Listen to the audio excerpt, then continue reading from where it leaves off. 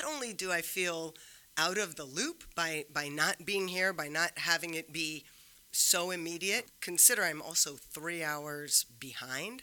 When the workday begins in LA, it's already lunchtime here.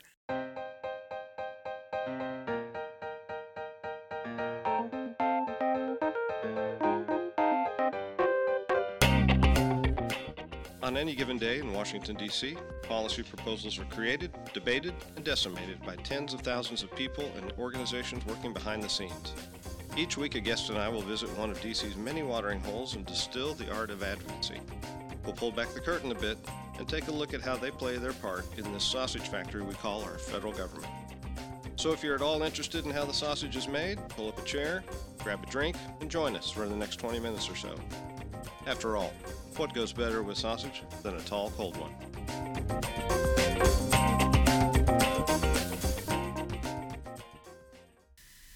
Welcome to this episode of 80 Proof Politics.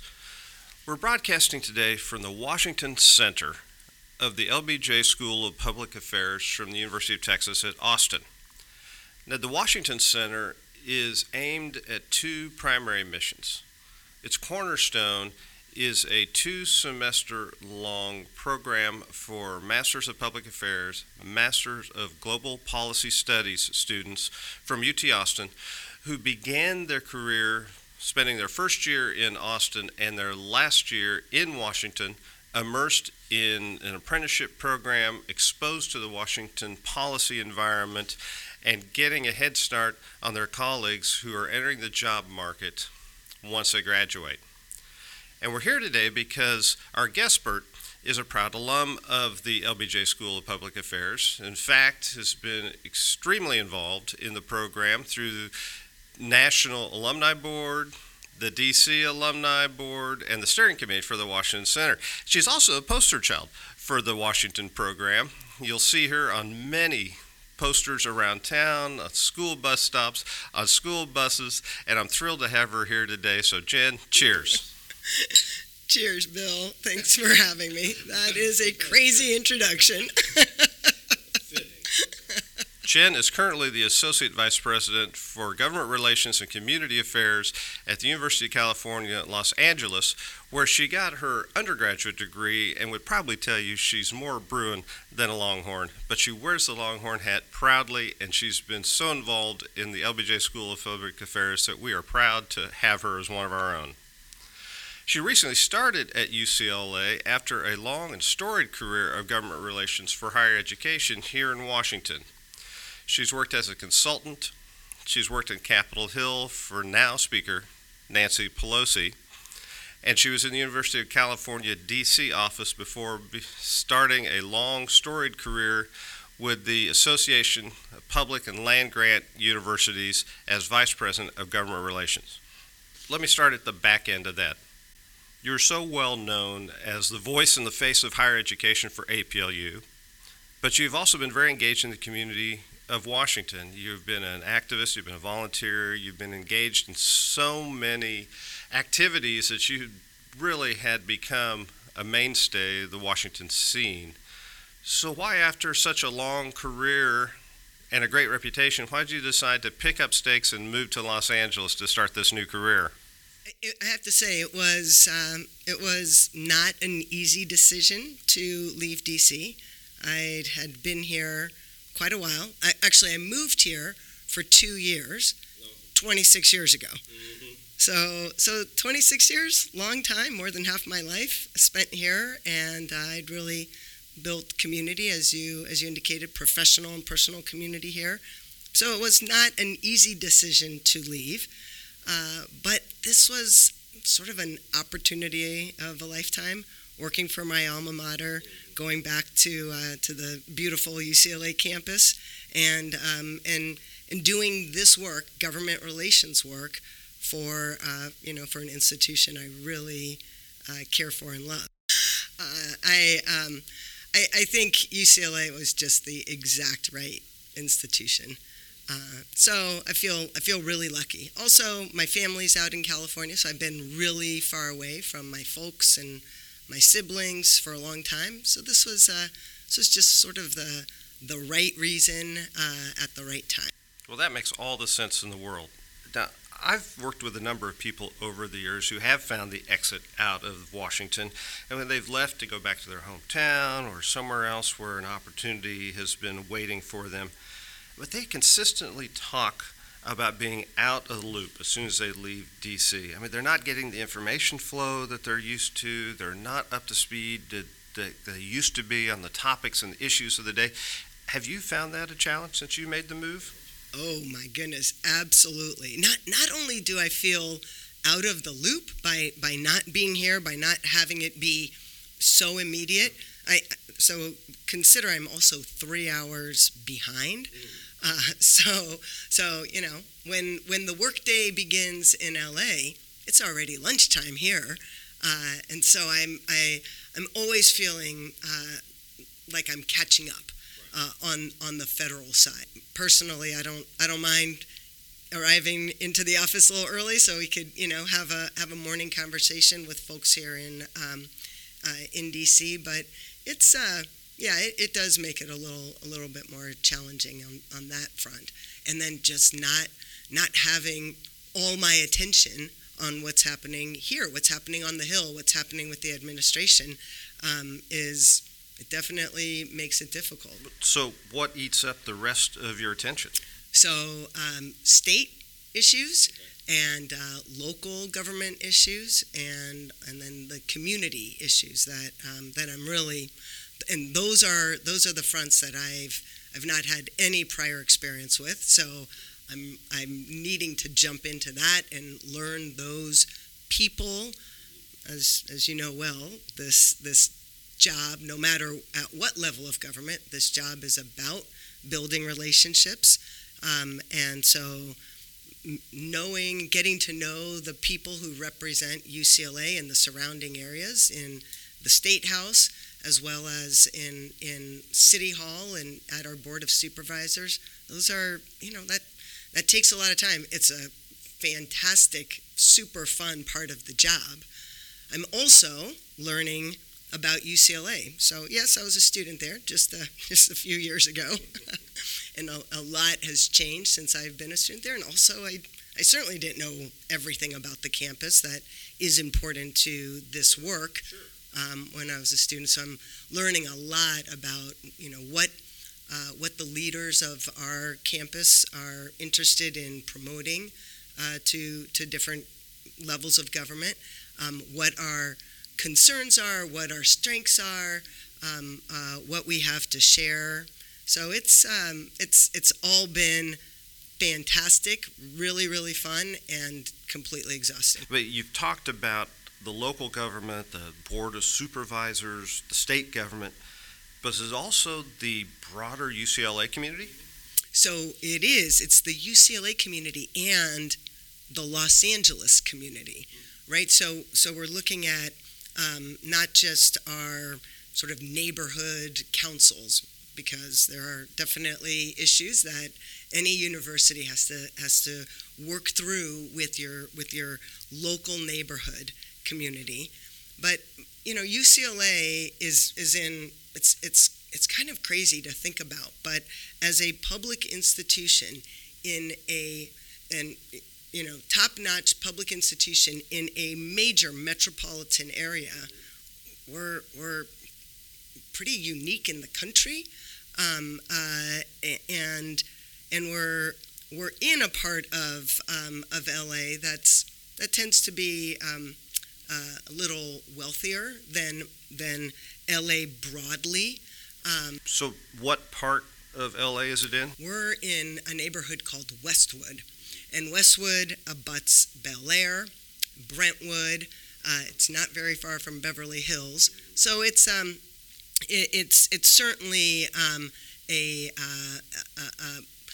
higher income area of Los Angeles. And as opposed to your counterparts up a bit up the road, but that doesn't necessarily reflect the student body, does it? That's actually very correct. Right. So Bill's referring to our crosstown rivals, the University of Southern California, and USC is in a traditionally, historically, certainly when I was in school, a much tougher neighborhood. Still pretty rough around the edges, but downtown LA is also seeing a bit of revival, I guess might be the word. Definitely gentrification. So that part of town is changing as well. UCLA, being the major public university in the city of Los Angeles, has a obligation and a need to really be involved in Los Angeles City and the greater Southland region.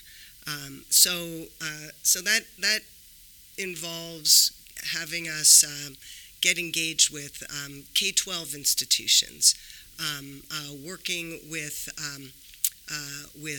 other community foundations, with the local chambers of commerce, organizations that are involved not just in how the government works in the area, but how the city and the neighborhoods work throughout LA. And so that is very new to me. It's also probably the most exciting part of this job, because you're really interacting with people and helping the institution, UCLA, be engaged in making a difference in people's lives. So is that a real opportunity, or do you notice sometimes that it's a challenge? I mean, I know you're new to this, but can it also be a challenge that people see UCLA, they see how gorgeous it is, they know what part of town you're in? Is there some sort of inherent friction with neighborhood councils, or is it more of an opportunity because they see the benefit? There are definitely both challenges and opportunities to the community relations component. I think that overall, it's more of an opportunity than a challenge. Part of it is also dispelling myths that people might have about the university. And, people might have an idea about what this, ivory tower institution does and who it serves. And part of our goal is to be out there and to talk about the fact that UCLA is 40% Pell Grant students. So Pell Grant students are students of particularly low-income families, and we educate 35% of our undergraduates are are the first in their family to go to college.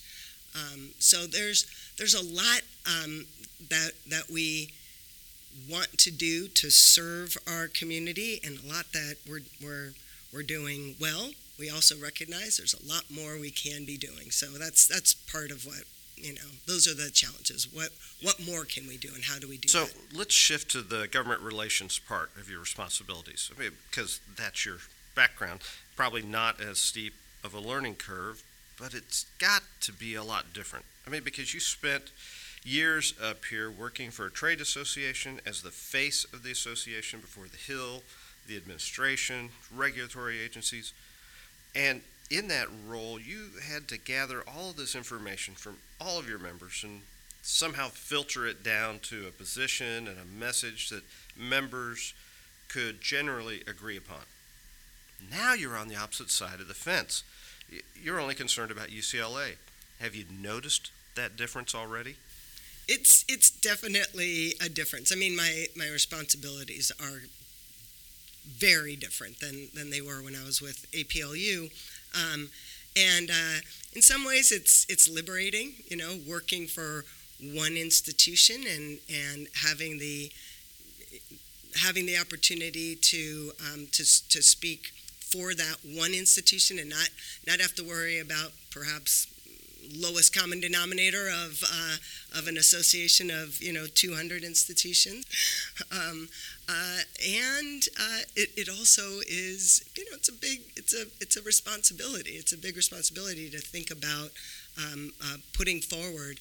This is where UCLA is, because we're now not in I'm now working for a very tangible organization, very tangible institution, rather than a more amorphous association. Has to be different as well, because you were polling all the members at APLU. You were trying to come up with a message that had to be a response to some policy initiative. But it seems like working for a specific institution can be more proactive in a sense. I mean, when you're pushing more information out, trying to get a particular point or position somewhere before some decision maker. Is that an accurate description? Yes, that's absolutely correct, Bill. So I think sort of instinctively, especially on the federal level, given that I've worked in that arena for so long, I know what UCLA's position will be. The broader message that our research university community has come to take and direct it to the members of Congress who represent the LA area. Because, and I used to say this all the time when I was with APLU, nobody really cares what APLU has to say, but every member of Congress is going to care about what their local university has to say. We help provide the message to the members in the LA area, and that happens also on the state level. This is Peter. And this is Tom. We want to tell you guys a little bit about our podcast. Tom and I met in college, became best friends, and then teachers almost 20 years ago. Sometimes school just does not allow us to elaborate on the topics that we find interesting, like the real shark attacks that inspired the movie Jaws, or the real historical context to Indiana Jones artifacts. Where does cereal come from? Or are zombies real? Does Ben Franklin really deserve to be on a $100 bill? On our podcast, just like in our class, there are no stupid questions. Just two friends having a lighthearted conversation about history, pop culture, and the context of current events. Listen to History Teachers Talking Podcast from Evergreen Network, anywhere you get your podcasts.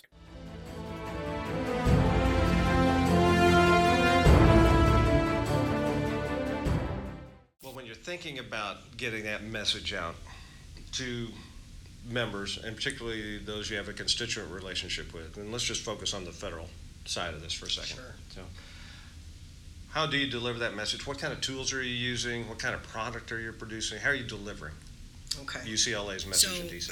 I should talk about our office structure a little bit. We've got folks.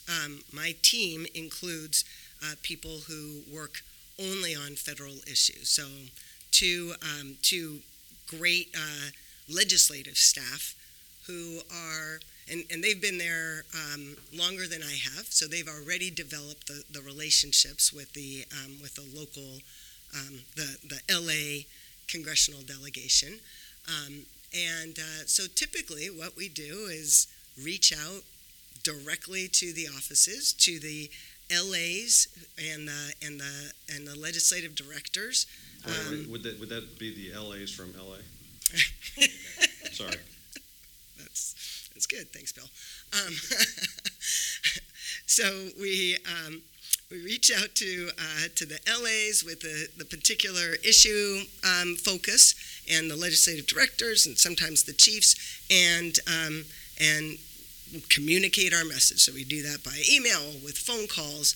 When there's a real sort of pressing issue that requires contact with a member of Congress, we work to try to connect the chancellor with that member of Congress, and make that link directly, leader to leader of the institutions, and that, it doesn't happen that often, because oftentimes our messages are being really received well by our delegation.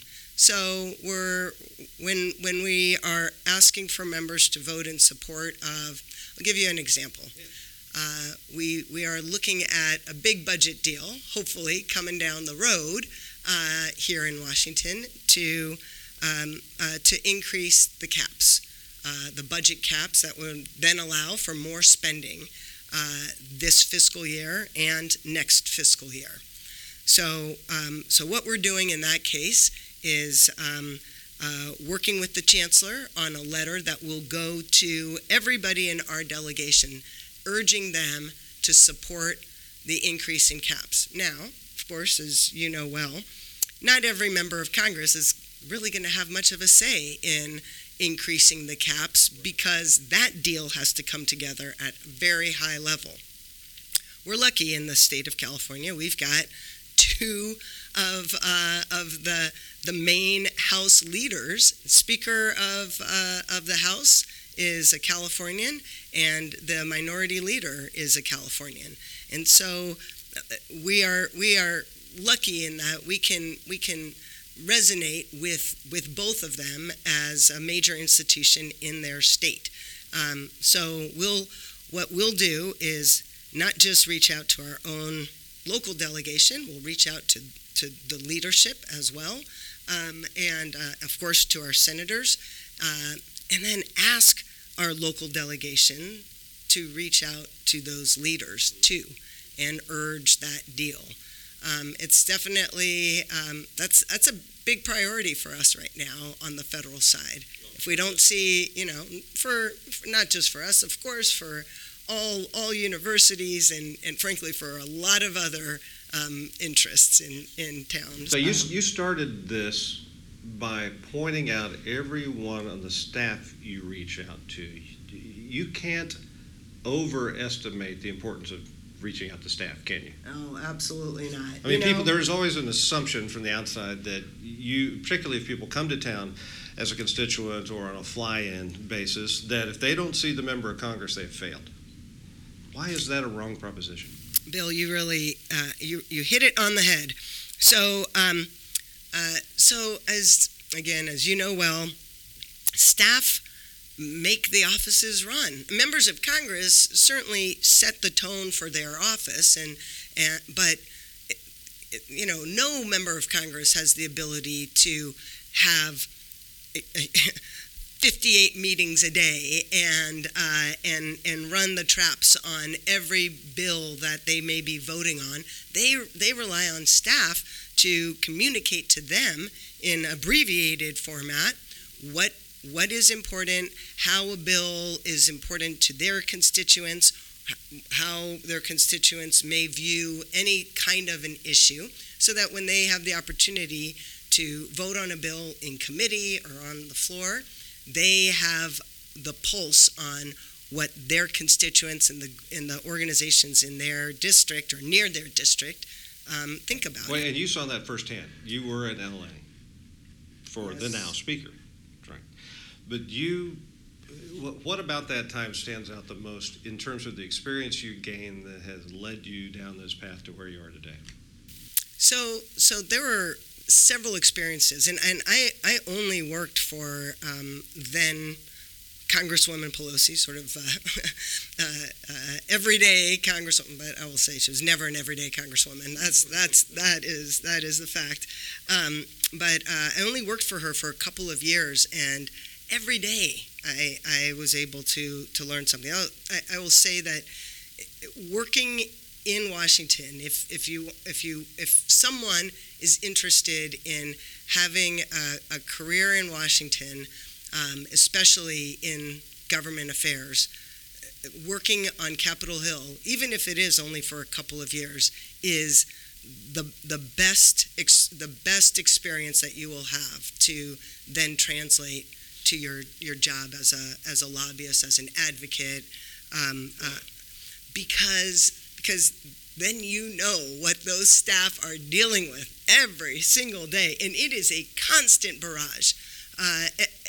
Every district has the same number of constituents, and every district has constituents who are very interested in making their viewpoints known to their member of Congress. So it is constant phone calls, and now constant emails. Back when I was on the Hill, it was postcards and letters, and we communicated back to all those constituents what the Congresswoman's views were in response to their questions and their advocacy. So understanding the pressure that staff has on a daily basis, I think it's just important to then be able to reach out to them appropriately, not be too demanding, but to be demanding enough so that you can persistent enough, I should say, so that you can effectively convey your organization, my university's interests. So recognizing that each House member has just a handful of staff that cover all the issues that Congress deals with, which are multiple. These are really busy people, and you want to be respectful of their time. Without disrespect, these staff people often have to take meetings in the hallway of the congressional offices. You don't always get to sit in a nice fancy office and have your meeting. Sometimes you're standing by a windowsill and there are people walking by, and you can't be offended by that. You have to recognize that's the best this person can do right now, because all the other spaces in the office are being used. When I was wet behind the ears, new lobbyist in town, I was charged with dealing with an office that wasn't too friendly to us because no one else wanted to do it, right? And there was one person in particular, who I'm not going to name because you probably know her well, that you had to see on this topic. And I was warned going in that I would get immediate feedback on where I stood with her based on where the meeting took place. If it was by her desk, I was golden. If it was in the front office by the receptionist, she was warming to me. And if it was outside in the hallway, I still had a long road to go. That's a great story. But it's not that way. What you're saying is sometimes it's just the space, the time, the availability, and the crunch of activity where you just have to be prepared to deliver your message. And quickly, because you don't know if that meeting if you'll really get a full half hour for that meeting. Mostly, you need to be sure you get your message out in your first minute, and then you can expand on why your position is as it is. The classic elevator speech approach. Exactly. Yeah. Exactly. So was the LA job your first in town? You had spent 6 years in college. You come with a master's degree to D.C. I assume you knew going to D.C. was a goal. Was a goal to be a legislative assistant, or did you have higher aspirations? Oh, I definitely wanted to work on Capitol Hill. I didn't really know what the possibilities were. I knew that there was Capitol Hill and there was the administration, and there were a lot of other organizations. And I did cast my net far and wide, and I just feel like I was the luckiest person in the world, because if I could have chosen who to work for, it would have been my hometown member of Congress. And how lucky was I that I got to do that? So was it from there you went to the UC office here in D.C.? How did that come about? Did they come and seek you because they had worked with you, or did you sniff it out? After a couple years working on the Hill, and literally, as I mentioned earlier, when I came to D.C., I thought I'll be here for 2 years, then I'll go back home to California and take that experience and put it to good use in San Francisco or L.A. or somewhere in California, right? Save the world, right? Exactly. But after 2 years, I still hadn't had enough of D.C., and I thought, well, maybe I'll give it another couple years, another 2 or so years, but I want to see another aspect of how this city works. And so I was looking to work as an advocate, lobbyist for another entity, and I was looking at a real variety of opportunities.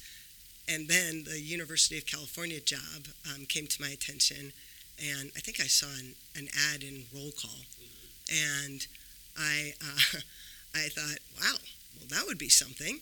I could work for an organization, I could work for the UC system. I was a UC grad, and do that here. That keeps my connection to California, which is very important to me always, and it was great. I didn't stay for 2 years. I stayed for 11 years at the UC office. So I ended up enjoying it quite a lot. And the DC bug had bitten me really hard by then. So you've had this storied career. We mentioned many of your stops along the way. I've known you for a long time, Jennifer Polikitis, and I did not know that you were a U.S. Commerce aide in Athens, Greece. You have to tell us that. Well, this I owe totally to my LBJ school experience. So that takes us back to the start of our conversation. So while at the LBJ School of Public Affairs, it's a 2-year master's program, and in between those 2 years, that summer, LBJ school students are required to do an internship, and the opportunities were basically endless. We could work in Austin, we could work across the globe, and I've always had a real interest in international affairs, and I thought, well, I could possibly be interested in working internationally. Let me spend my internship time and try to figure that out. There was a neat opportunity at the U.S. Embassy in Athens, Greece, working for the commercial counselor, and this guy was just a fantastic mentor. Turns out he's now teaches at Austin Community College. He retired from the Foreign Service and now's in Austin himself. And wow, what an experience this was, including that it taught me I did not want to do the Foreign Service. I saw what a toll it was on individuals and families, and the constant moving around. And wow, that's exciting. I thought that I didn't see that being a way of life for me, at least. But it was a great experience. Oh, it had to be. So. Well, and that's about all the time we have here on 80 Proof Politics. I want to thank you, Jen, for joining us. It's been a pleasure having you as a guest expert. And just remember, kids, no matter what you think about politics in D.C. these days, whether you think the glass is half full or half empty, there's still room to fill your drink. Cheers. Cheers. What an honor. Thank you. You did great. Did you know virtually all vessels traveling in the U.S. have to be American-built, owned, and crewed? That's thanks to the Jones Act, which is the bedrock of the American maritime industry. On the American Maritime Podcast, we cover the topics that matter most to the 650,000 men and women of American maritime, while also being accessible for the average listener to learn about this industry. Every episode features a new guest, including congressional leaders, senior military officials, leading policy analysts, and other experts. Come aboard and listen wherever you get your podcasts, or watch on the American Maritime Partnership's YouTube channel.